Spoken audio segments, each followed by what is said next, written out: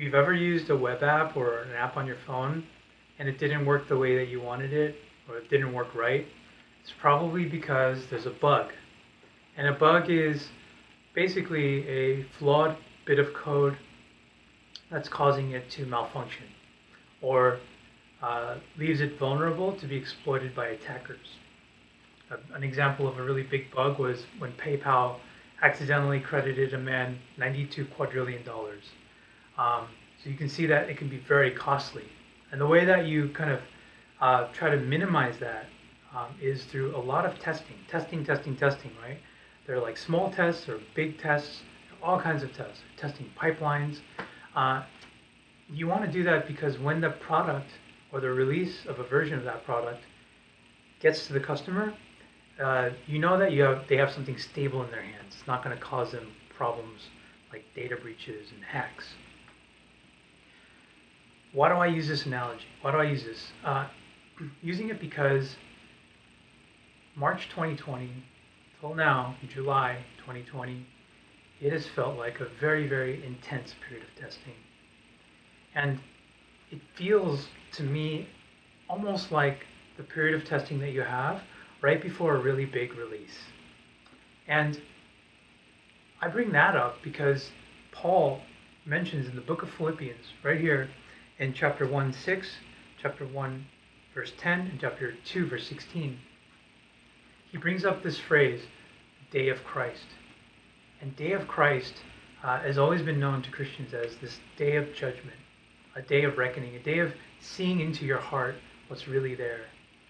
And he always, in reference to this day, tells the church, tells his people, his friends, he's like, guys, I really, really, one of my goals is so that when that day comes, you would be righteous and blameless, that you'd be spotless and pure, that you'd be able to stand on that day, the release date of the church. And if you want to speak in these terms, right?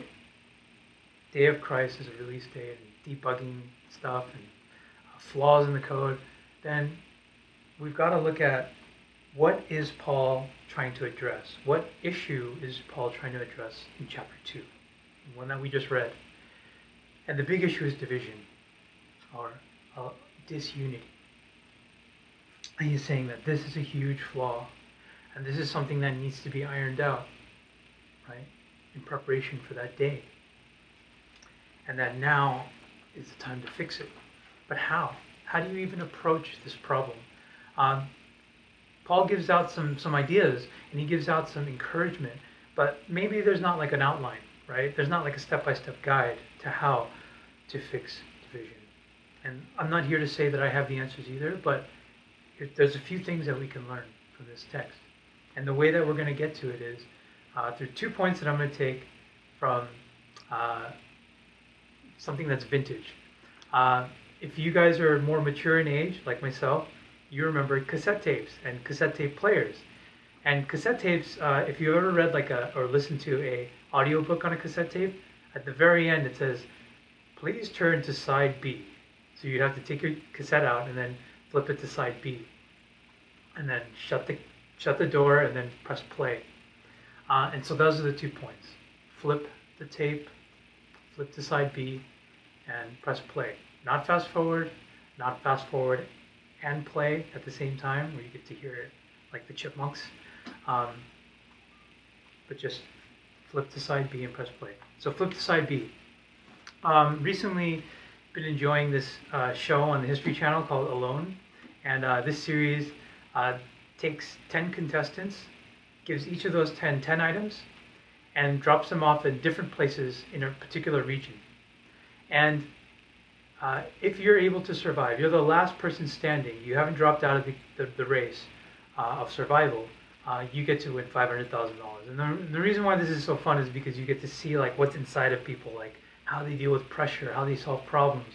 And for me, that's fun, right? But another interesting thing about this is how the contestants, especially the ones that have stayed the longest, tend to stay in touch. And they feel like nobody else, and this has been said in couple episodes where nobody else can really understand what they've been through except the other contestants. Even though they weren't together, they knew that in parallel they were experiencing the same hardships and the same struggles. And that brings them together. And in a beautiful way, Paul is saying the same thing, right? Chapter 2, starting in verse 1, he says, if any of you have any encouragement from being united with Christ, if any comfort from his love, if any common sharing in the Spirit, if any tenderness and compassion, then make my joy complete by being like-minded, having the same love, being one in spirit, and one of mind, of one mind. Paul's saying, hey, we have a lot that we share, and these things that we share are more important than the things that divide us. And if there's anything that you share, hold on to that and make that the thing that unites you. And that thing, that person is Jesus Christ and what he did for us.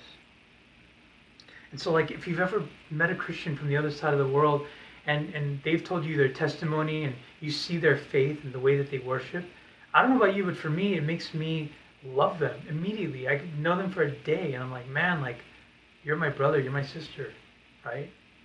And immediately there's unity there. And what comes from my heart, the quote that kind of spills out of my heart in those moments is, man, like, there's nothing that can make me stop loving you, you know? Even if you're struggling, I wanna love on you.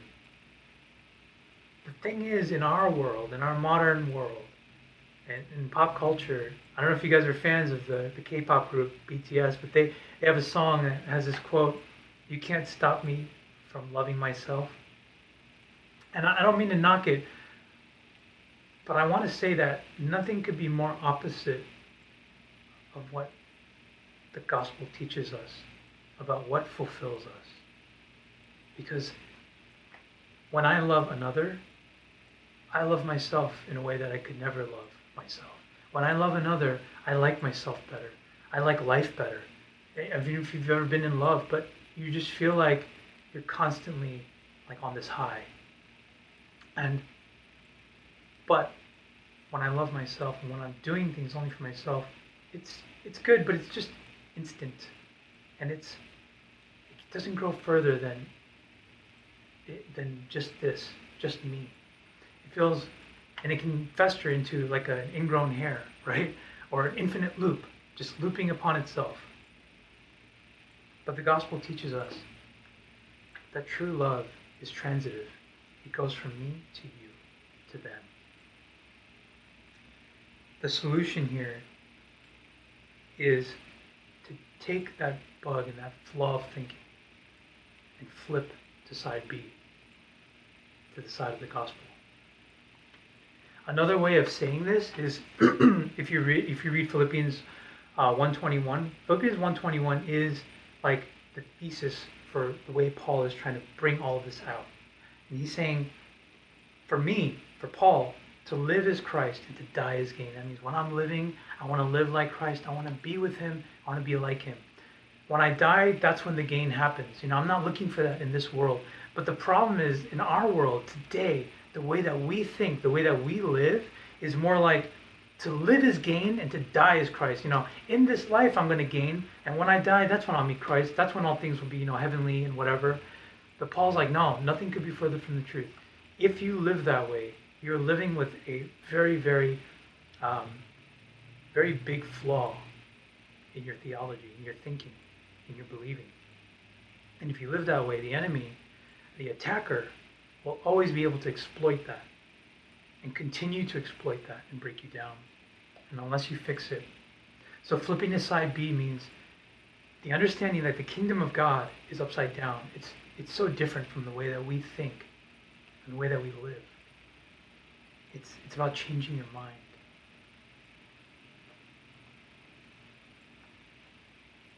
Two is press play. The first is about changing our mindset. The second is about living it. Pressing play and not fast forward, that's important. A lot of us, either we flip to the other side and we just kind of do nothing, or we want to fast forward. There is no fast forward. The only way to read the book, the only way to listen to the songs is to press play. And that's how you debug the system. That's how you rid it of flaws. If you don't play, you don't experience. Think about the show that I brought up, the History Channel show, Alone. Let's say I'm a fan. A fan is very different from a contestant, right? I can watch the show 1,000 times, but it's nothing like actually being there. And that's why if I went to one of the contestants was like, man, I saw you and I really am a big fan, whatever, you'd be like, great, that's awesome. But so what? And at the end of the day, we didn't really share that experience together. Being a contestant is worlds different from being a fan. And so I want to say this, pardon me, consistently allow worldly values and worldly things to divide you from other believers. If you allow those things to separate you, then it might be a sign. Either it's been a really long time since you've pressed play, or maybe you have never pressed play. Maybe you never were a contestant. Because if you were, if I was, how could we let anything divide us? Pressing play means taking the time to get to that place.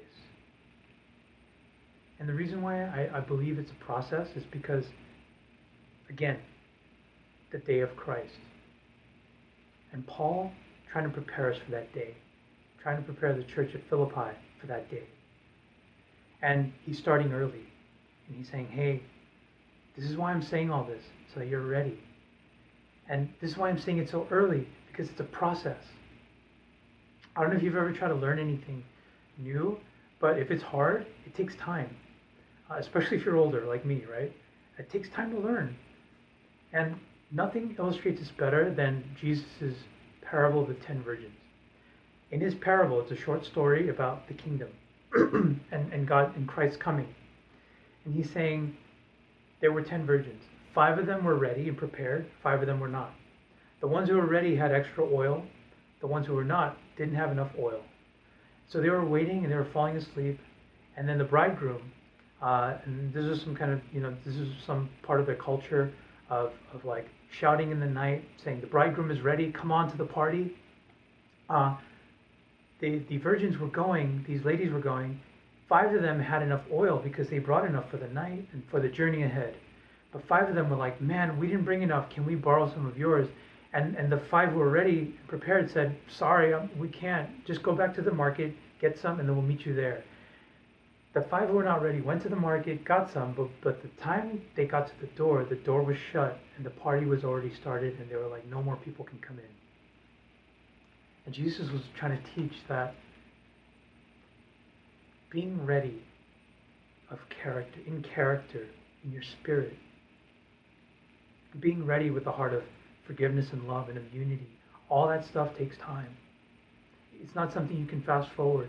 It's not something you can get from somebody else, right? It's not something you can give even. It's something that each one of us has to choose to go through. And we have to choose that path every day. It's a decision. It's a decision to say, instead of, you can't stop me from loving me, you can't stop me from doing my thing and whatever I want. It's, you can't stop me from loving and forgiving you and pursuing you even if you're struggling. It's instead of saying, man, all life is about gain, and when I die, that's when I'll meet Christ. Instead of saying that, it's saying, my life is really about Christ. And when I die, that's when whatever gain I have, that's when I'll get it. But now it's about Christ. It's about the church. It's about doing his mission. It's about me trying to follow his will for my life. Right? Pressing play is about being a contestant and not a spectator. And now is a time, I believe, all that we've been through with the pandemic, with racial injustices, with protests, with an economy that's rocky. In this really tough time, the temptation is, man, I'm just going to do me. That's the time you got to do the opposite, right? Now is the time. There's no better time than now. Now is the time of testing. And when you see those flaws, go after them, right? Make those decisions. Take those risks. Risk for the gospel. So that you and I, we can all be ready, stable, and blameless on the day of Christ.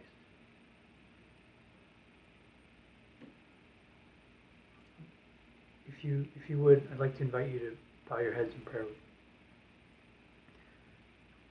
Father in heaven, I thank you so much for your word, and I thank you that you encourage us and that you help us to be prepared. You haven't left us alone to do things on our own, but you've given us your Son, Jesus Christ, and you've given us your very presence in the Holy Spirit. And Father, for that we love you and we thank you. And God, for this time, Lord God, this time of testing, this time of struggle, Lord, may you empower us to overcome it. May you give us the wisdom to know how to solve the problems in our lives, Lord God. How to solve and solve for these bugs, if you will. And Lord, I pray that each one of us would make those decisions to be united and not divided, to look past our differences and to see our Lord and Savior Jesus Christ in each person. Lord, I thank you. Lord, we love you, we trust you. In all these things we pray in the precious name of Jesus Christ.